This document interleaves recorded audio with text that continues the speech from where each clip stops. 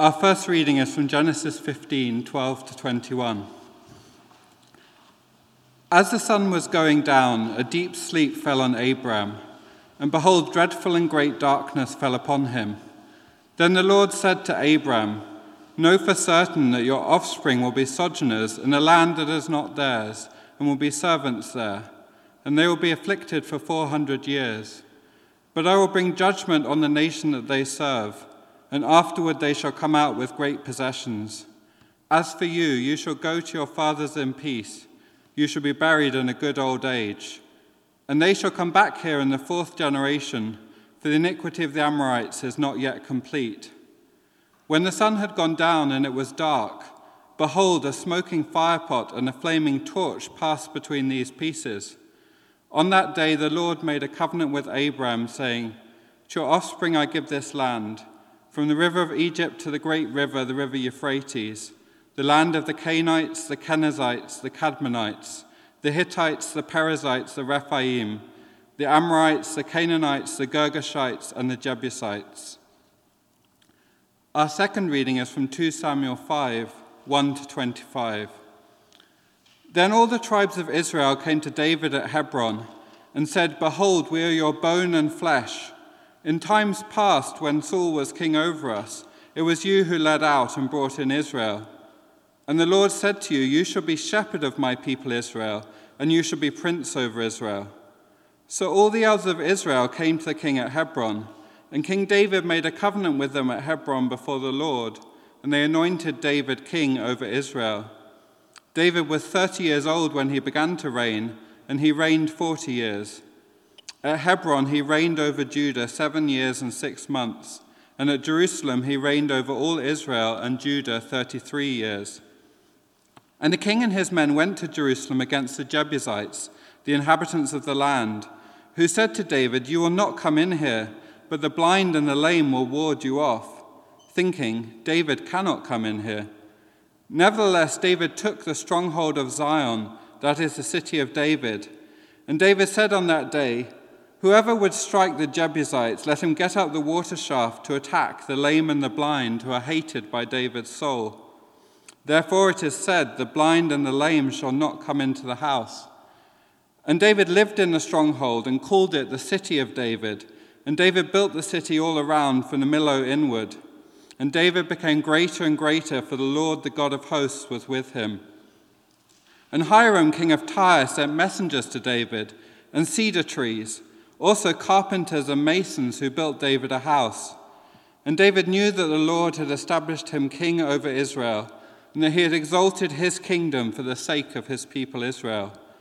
And David took more concubines and wives from Jerusalem after he came from Hebron, and more sons and daughters were born to David. And these are the names of those who were born to him in Jerusalem: Shammua, Shobab, Nathan, Solomon, Ibhar, Elishua, Nepheg, Japhia, Elishama, Eliada, and Eliphalet. When the Philistines heard that David had been anointed king over Israel, all the Philistines went up to search for David. But David heard of it and went down to the stronghold. Now the Philistines had come and spread out in the valley of Rephaim. And David inquired of the Lord, "Shall I go up against the Philistines? Will you give them into my hand?" And the Lord said to David, "Go up, for I will certainly give the Philistines into your hand." And David came to Baal Perazim, and David defeated them there. And he said, "The Lord has broken through my enemies before me like a breaking flood." Therefore the name of that place is called Baal Perazim. And the Philistines left their idols there, and David and his men carried them away. And the Philistines came up yet again and spread out in the valley of Rephaim. And when David inquired of the Lord, he said, "You shall not go up. Go around to their rear and come against them opposite the balsam trees. And when you hear the sound of marching in the tops of the balsam trees, then rouse yourself, for then the Lord has gone out before you to strike down the army of the Philistines." And David did as the Lord commanded him, and struck down the Philistines from Geba to Gazer. Our third reading is Psalm 2. Why do the nations rage and the peoples plot in vain? The kings of the earth set themselves, and the rulers take counsel together, against the Lord and against his anointed, saying, "Let us burst their bonds apart and cast away their cords from us." He who sits in the heavens laughs. The Lord holds them in derision.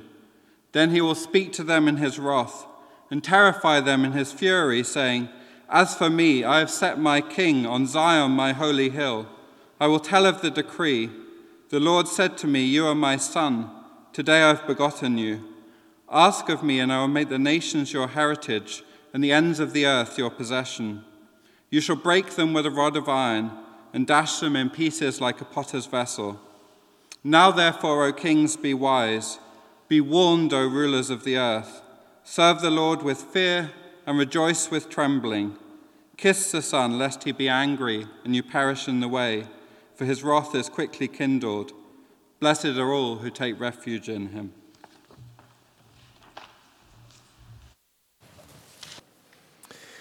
Our Father in heaven, Lord of hosts, the great I am, we pray now that you would help us to tremble at your word, to understand and hear your voice, and to respond to it. In Jesus' name, amen. Good. Well, I wonder how you're enjoying the new freedoms of lockdown. Have you been to a shop, like not a food shop, but like a real shop? Have you been to a shop? I'm getting one or two nods. I went shopping yesterday, first time in a very long time, and I realised that it was a garden centre, I've realised I've definitely lost the art of being able to juggle shopping with parenting. I'm not sure I ever had that art, to be honest, but as I was trying to pick out some secateurs and Josh was running off down the aisle, I realised, oh dear, this is harder than I remember it. It did actually remind me of a pre-COVID time, probably the last time I went shopping in a normal shop. I was trying to put on some trainers in a shoe shop. They had a sale, and I heard the weirdest sound while I was lacing them up. It was one of those stores where there's the kind of driving electronic beats. I don't know if they're trying to make you buy things quickly. I don't know why it's there. But anyway, this afternoon, the slightly annoying electronica was pierced by the voice of someone singing loudly, "Hark the herald angels sing, glory to the newborn King." And then that line was repeated and repeated and repeated, "Glory to the newborn King." To my surprise, it was a couple of aisles away from where I was. To my greater surprise, it was my daughter's voice. Turns out, in the brief moment that I'd taken trying to work out where the laces went, Grace had gone for a wander. She found an aisle that she liked the look of and just blasted out one of her favourite carols. The whole sports store was being reminded that Jesus, the King, had now been born. More recently, Josh has been doing it in supermarket car parks. His favourite song is "Go Tell It on the Mountain." It's the same phenomenon. He's announcing to the masked shoppers of Edinburgh as they park that Jesus the King has arrived. Now, what sort of reactions does that announcement get in our culture? If it's a toddler, a kind of, "Oh, how sweet, bless them." But now Grace is a bit older, and she started saying things like that at school. That's a bit more awkward. And if we grown-ups start saying things like that at the school gate, or with our friends, or at work, if we start actually saying Jesus is King, the King of the world has arrived, the one who, as Adam has reminded us, has all authority in this world, over all nations, that all of us should do what he says, that in the end all of us will stand before him to make a judgment about our lives, well, that becomes a whole lot more awkward. I don't know about you, I think there are two different kinds of negative reaction that I fear getting when I say Jesus is King.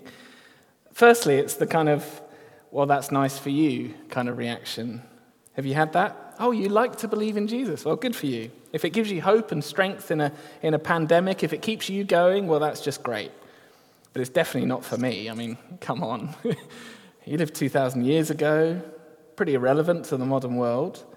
It's nice that you've got something to believe to get you up. That's one reaction. Nice for you. But there is reaction too, isn't there? It's a bit more militant. It's the "how dare you" reaction.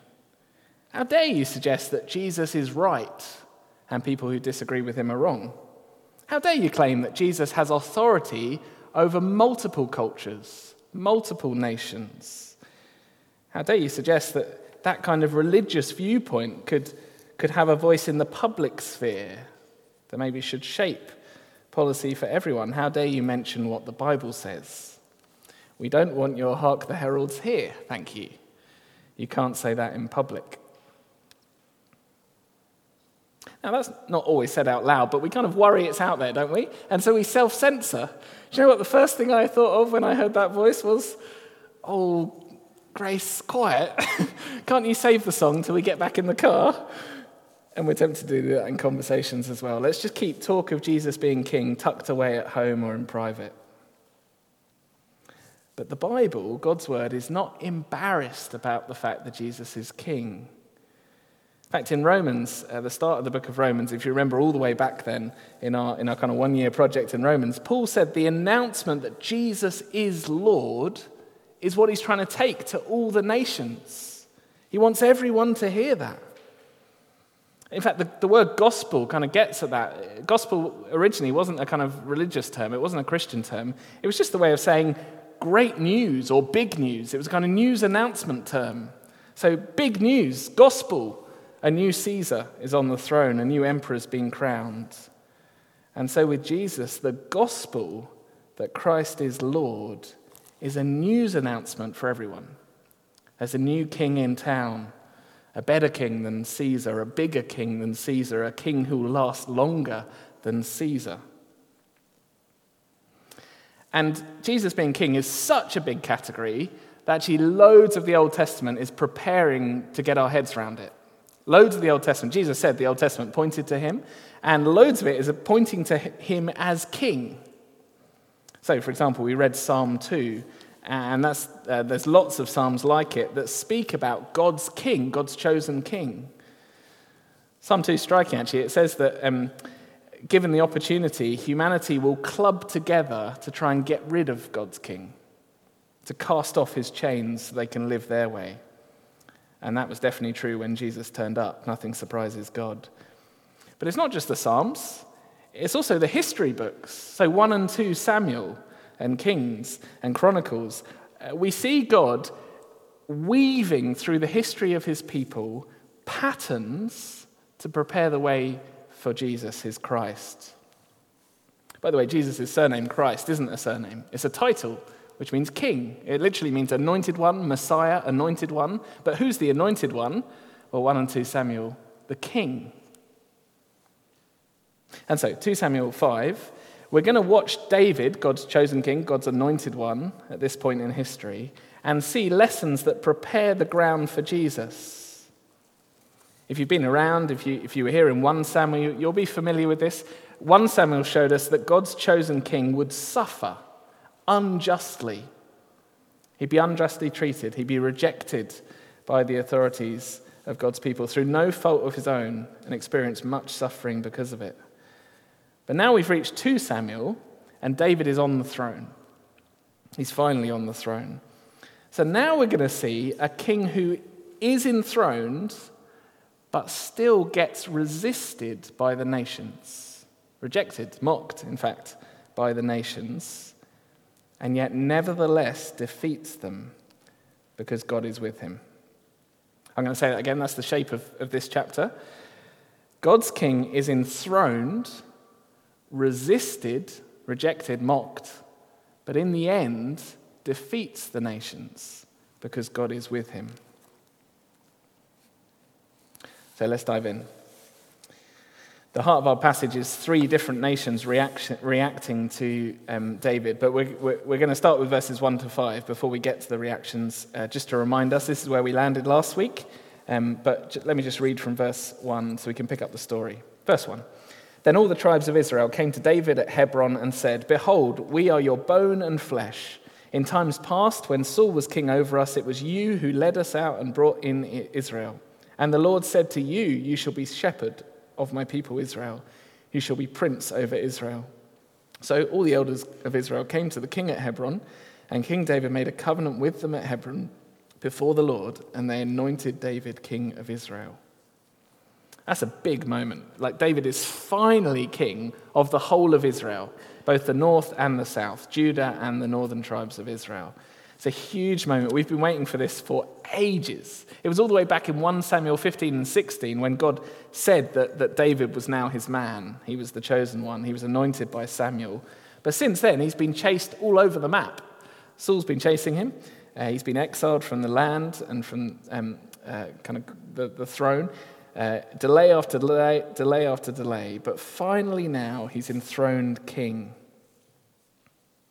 Actually, even if you've just been reading 2 Samuel, it's a relief, because the previous chapters, chapter 2, 3, 4, have just been chaos. Like all sorts of political intrigue, all sorts of backstabbing, and in fact, front stabbing, literally, all sorts of chaos going on. But finally, God's promise comes true. David is the king of Israel, God's chosen king, and he's enthroned. That's where our passage starts. God's king is enthroned. And the question is, what's the reaction going to be like from the nations around? Hark the herald angels sing, glory to the newly enthroned king. Now, how are you going to respond, nations? Well, 3 examples of reactions to the new king in town. We've got the Jebusites, verses 6 to 10. They live in Jerusalem, this kind of fortress on the Mount of Zion. Then we've got Hiram of Tyre, verses 11 to 12, and then we'll finally look at the Philistines in verses 17 to 25. So 3 different reactions from 3 different nations. It's worth saying, if you are someone kind of looking into Christian things tonight, I'm guessing you wouldn't find yourself in verses 1 to 5 like those of us who are Christians would. As in, you're not coming to God's king and saying, actually, we're with you. We kind of bow the knee to you. We declare allegiance to you. So if you're not in verses 1 to 5, it'd be interesting to think kind of which of these reactions does fit where you are at the moment. The first reaction is the Jebusites. Their reaction to David's enthronement is one of ridicule and mockery. They think to themselves, David is king. Well, who cares? I mean, it's nice for you. It's not going to affect us. Not in the slightest, because we are secure. Unshakably secure. We're happy where we are, thank you very much. You don't have the right or the power to impact our world. Keep your kingship to yourself. Wonder if that sounds familiar. But David doesn't keep his rule to himself. Just look at verse 6. And the king and his men went to Jerusalem against the Jebusites, the inhabitants of the land, who said to David, you will not come in here, but the blind and the lame will ward you off, thinking David cannot come in here. Now, it's worth filling in a bit of background here. Why is David picking a fight with the Jebusites? And actually, why are they so confident that he's not going to win? Well, we might just think, it must be canny politics. Maybe having united the nation, David wants to find a place that would be good for a capital. Pick a strong city on a hill. Like Jerusalem. And actually, it's not owned by any tribe in the land at the moment, not the Judah tribe or the other tribes in the north. So maybe it's going to be good for kind of bringing people together. We might think that if we didn't know the Bible up to this point. You see, there's a lot more going on here. That's why we read Genesis 15. I wonder if you noticed the name that Genesis 15 ended with. Do you notice it? All the way back, hundreds of years before, God made a covenant with Abraham, a binding promise. God told Abraham that the whole land would belong to his descendants, the land that includes the Jebusites. Now, that wasn't a land grab. It wasn't just expansion for expansion's sake. No, God was judging the idol-worshipping nations in the land. You can see it's a judgment because in verse 16 of Genesis 15, God says we're going to have to wait until the iniquity of the Amorites is complete. This is a judicial punishment, not just a land grab. And the Jebusites were supposed to be conquered, but actually nobody could. So in Joshua, they tried. Joshua 15, they failed. The tribe of Benjamin had tried, Judges 1:21, and failed. Now, that was because of the sin of Israel, actually. They were being unfaithful to God themselves, so they couldn't complete the job. But you can understand why the Jebusites might be starting to feel a little bit cocky. I mean, they'd seen new regimes come and go. They'd seen great leaders try and come and attack their fortified city on an impregnable hill, and they were still standing, right there in the land, in amongst all of God's people. There's no way David can get in here. It doesn't matter who calls him God's king. This is our patch, not his. In fact, they're so confident that they taunt David. Did you see that? The blind and the lame will ward you off. It's just trash talk. It's sledging. It's the ancient equivalent of saying, we could fight you off blindfolded with an arm tied behind our back. Our position is so secure. You can declare you're on the throne all you like. You can claim that David is king of this land. It's nice for you, but it won't affect us. Except, verse 7, it did affect them. Nevertheless, David took the stronghold of Zion, that is, the city of David. See, in the end, Jerusalem ended up named after David, not after these Jebusites. Turned out they were not as impregnable as they thought. It turns out they were tenants on God's patch of earth, not the rightful owners. It turned out that God did have the right to issue an eviction order through his king. How did it happen? Well, we get a small amount of detail. David picks up their trash talk. In verse 8, he challenges his army to break into the city defenses via the water shaft. Two things to say about that. Just in case you're reading verse 8 and saying, how on earth can David say this? That's an awful thing to say. I think he is just picking up their language. And this is, by lame and blind, he's talking about the Jebusites, because that's the terms they've used in their taunt. We actually see later in the book that when it comes to an actual lame person, so Mephibosheth, Saul's grandson in chapter 9, David is amazingly kind. But here, he's turning their taunt back on them. And he encourages his troops to use the water shaft as a point of weakness in this walled city.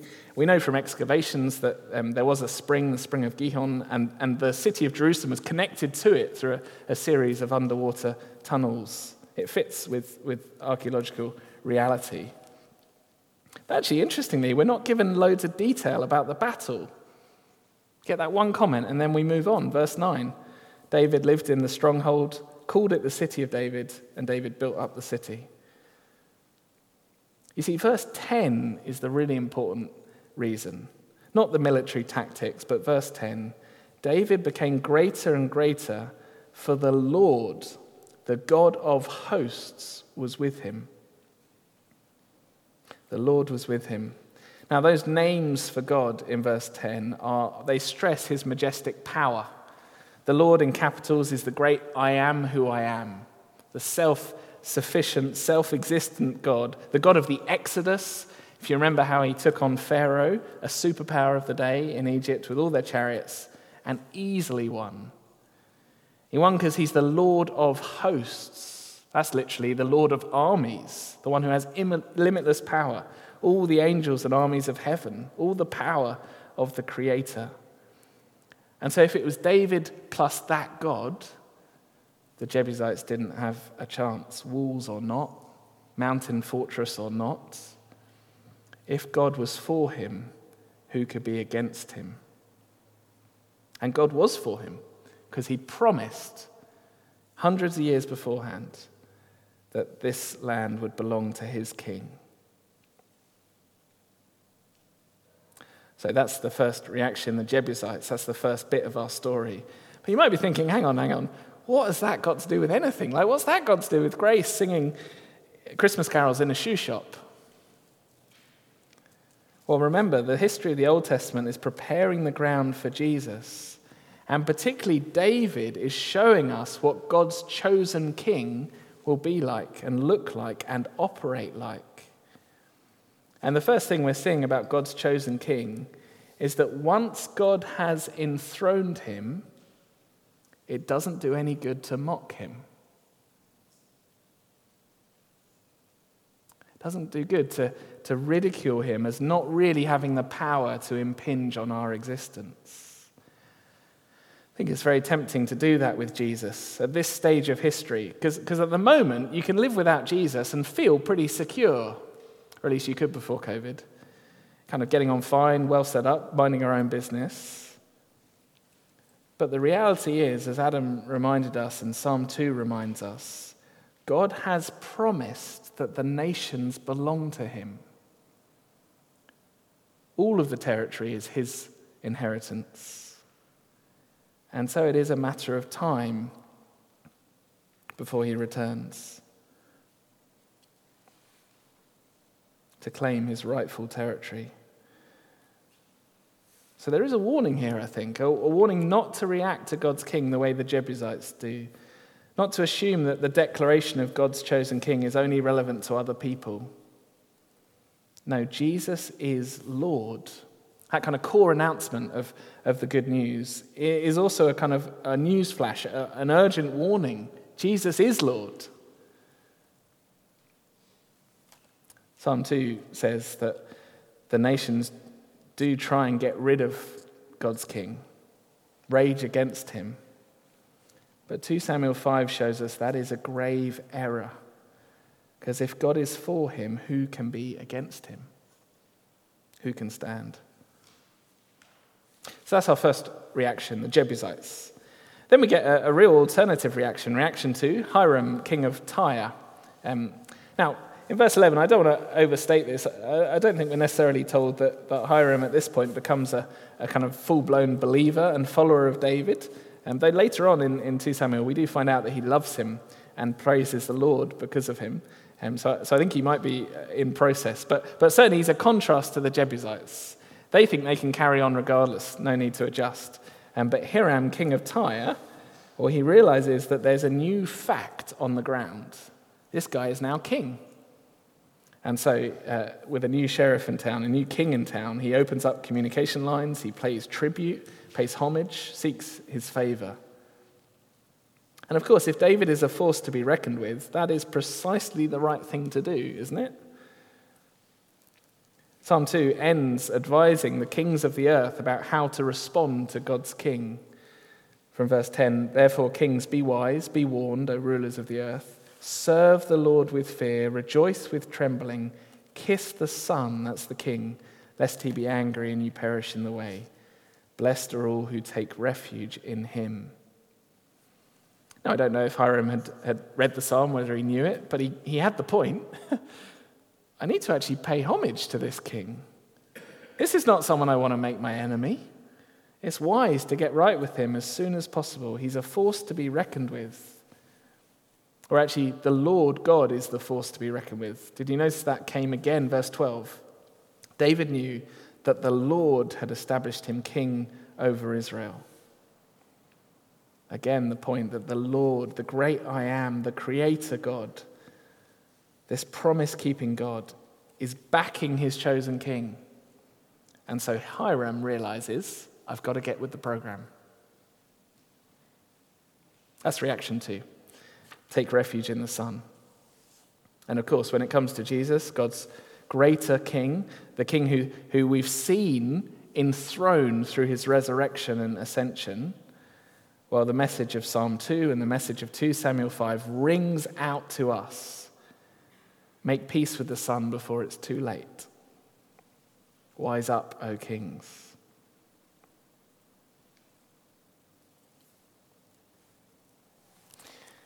What about the third reaction?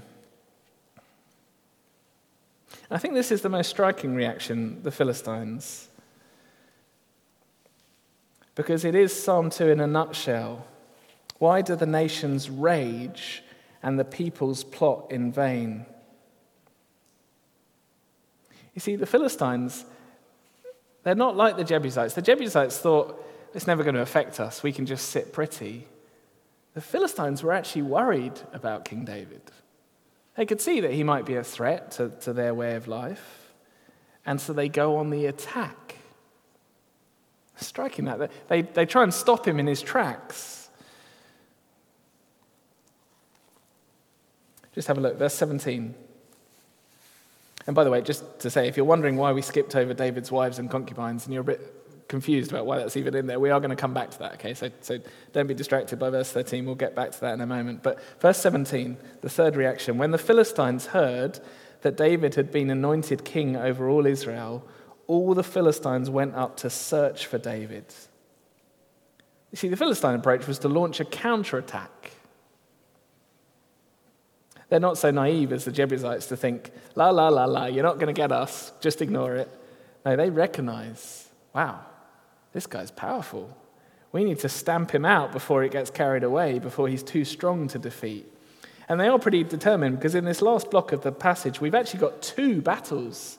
Verse 17, we got the start of one, and then verse 22 is the second one. Both times they get absolutely trounced. It's striking, actually, that the Philistines lose, because if you remember 1 Samuel, they're actually better equipped than Israel. They got better weaponry. At the end of 1 Samuel, they defeated Israel. It was a battle with them that was responsible for killing Saul and Jonathan. I mean, they're a serious force at this time. And David, well, he's only just united the nation.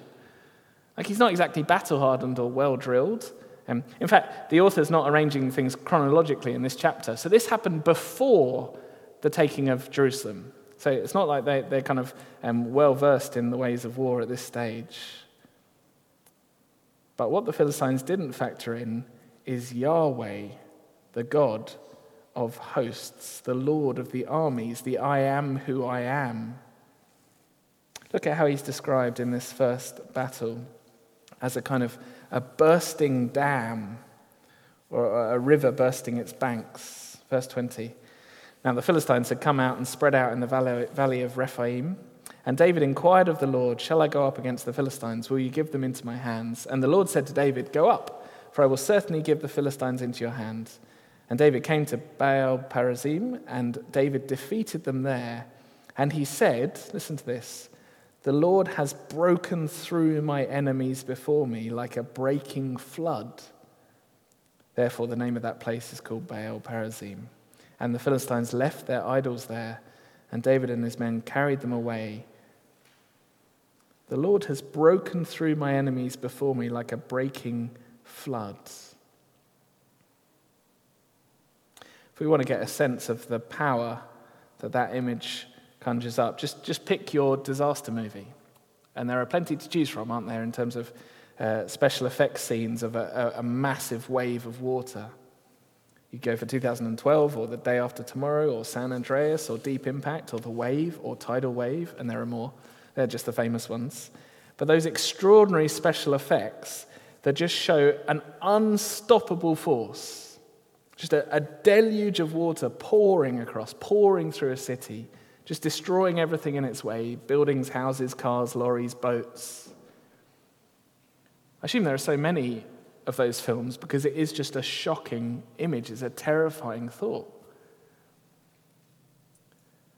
And of course, CGI isn't the real world, but we have seen real life footage of that kind of power in this world.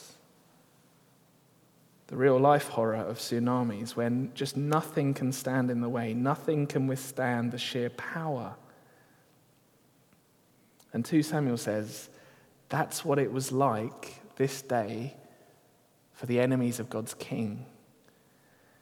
They thought they could outmuscle him. They thought that their own gods would protect them. They thought that their belief systems, their own intellectual and cultural constructs would protect them against Yahweh.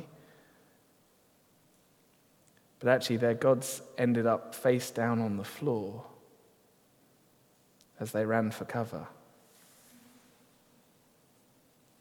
It's the same thing, actually, that happened to the Philistine god Dagon when he was in a one-on-one with Yahweh in their temple at the start of 1 Samuel. Verse 21, the Philistines left their idols there. And again, this is sobering, but the Bible teaches that what happens in microcosm here with David, God's chosen king, will happen in macrocosm with King Jesus, his ultimate king of the world. Don't take my word for it. Listen to Isaiah, one of God's prophets, speak of a coming day, the day when Jesus returns. Listen to this. This is Isaiah 2. For the Lord of hosts, there's that name again, has a day against all that is proud and lofty, against all that's lifted up, and it shall be brought low. The haughtiness of people shall be humbled, the lofty pride of people shall be brought low. The Lord alone will be exalted in that day, and the idols shall utterly pass away. People shall enter the caves of the rocks and the holes of the ground from before the terror of the Lord and from the splendor of his majesty when he rises to terrify the earth. In that day, mankind will cast away their idols of silver and their idols of gold, which they made for themselves to worship, to enter the caverns of the rocks, the clefts of the cliffs, from before the terror of the Lord, from the splendor of his majesty.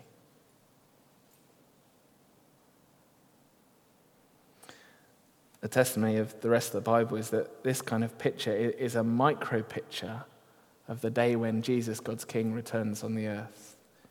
And the kindness of God and the kindness of his King Jesus is that he gives us warning. Psalm 2 gives us warning. 2 Samuel 5 gives us warning. Isaiah gives us warning. Jesus Christ himself, with his words, gives us warning. Please do not pick a fight with God's King. Turn to him. Bow the knee before it's too late.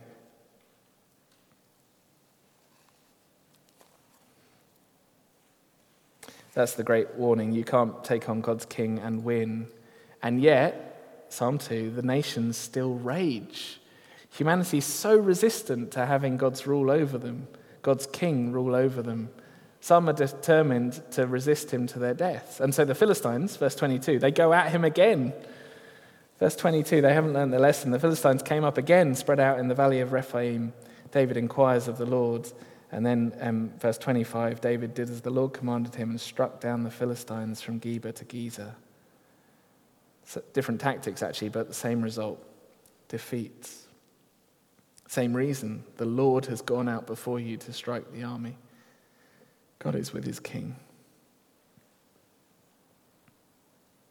So then, as we begin to draw to a close, my question for each of us is just to sit back and think, where do I fit in the various reactions of chapter 5? I guess for many of us, we're in verses 1 to 5, the people united around God's King, submitting to him as our shepherd, uniting to one another as we together follow his lead.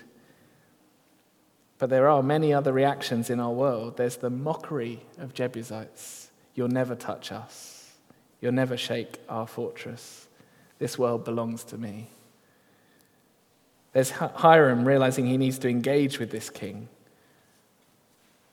Or there's the Philistines, who will continue to rage because they'd rather be in charge. There's just no way they're going to stand for David telling them what to do. But that approach is doomed because God is with his king.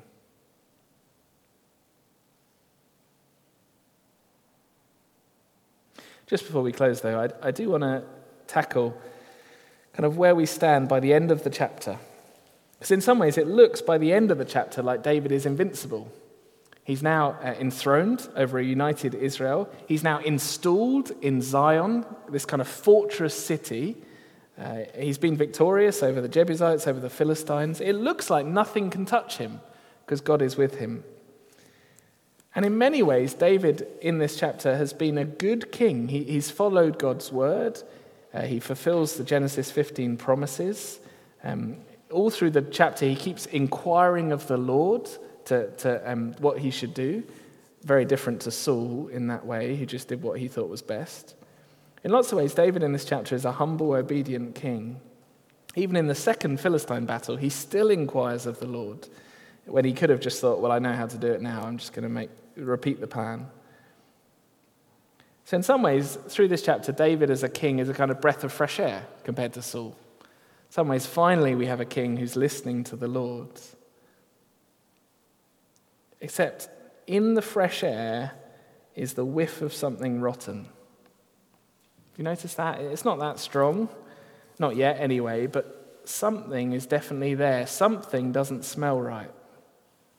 It's the bit I skipped earlier, verses 13 to 16. It See, Deuteronomy is really specific. It gives rules for God's king, and one of the laws is they must not acquire many wives. They must not be a king like the nation back in the day. At this point, it was part of power politics, kind of sexual politics.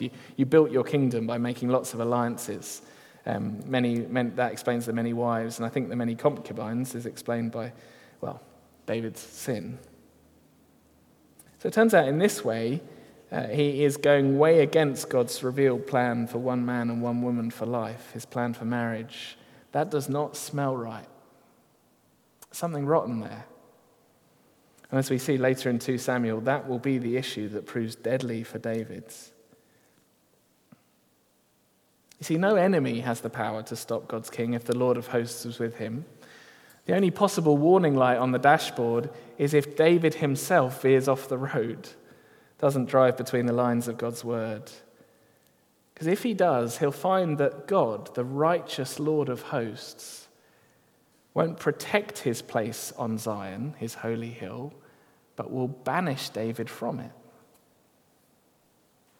And the original readers knew that's what had happened. We know that's what is going to happen. Stay tuned to see how in the coming weeks. But I want to say that even those warning notes prepare the way for Jesus. You see, even that kind of rotten smell that's in the background of David shows us what a marvelous and matchless King Jesus actually is. Because with him, there's no sniff of sin around him. There's no way in which he's compromised.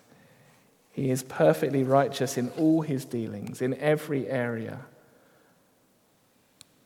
And psalm after psalm after psalm says, the only one who can ascend the hill of the Lord, the only one who can sit on Zion, God's holy place, the only one who can permanently inhabit the city of God as God's king is the one who's truly righteous. That king arrived in Jesus. That's why the angels were so excited to sing, "Hark the Herald." Jesus obeyed God in every area, with women, with wine, with food, with enemies, even with the cross. He's the righteous one who deserves a permanent place in Zion, and not just the micro Zion, this city on earth, but the heavenly Zion, God's heavenly throne room. And here's the thing, if God was for David, a fallen man, such that no one could stand against him at this point in history, well then God is permanently for King Jesus. The Lord of hosts is with him. Jesus is ruling already from Zion in heaven. He's already enthroned. We live between verse 5 where Jesus has been enthroned, and then verse 11, once he's taken Zion, he's already installed in the fortress. And so it is unwise to stand against him, because he will return to claim his territory. And that does mean if you are a follower of Jesus, however weak we feel, however pathetic it sometimes seems to be a Christian in this world, actually we are trusting the King who will reign forevermore. Let's pray.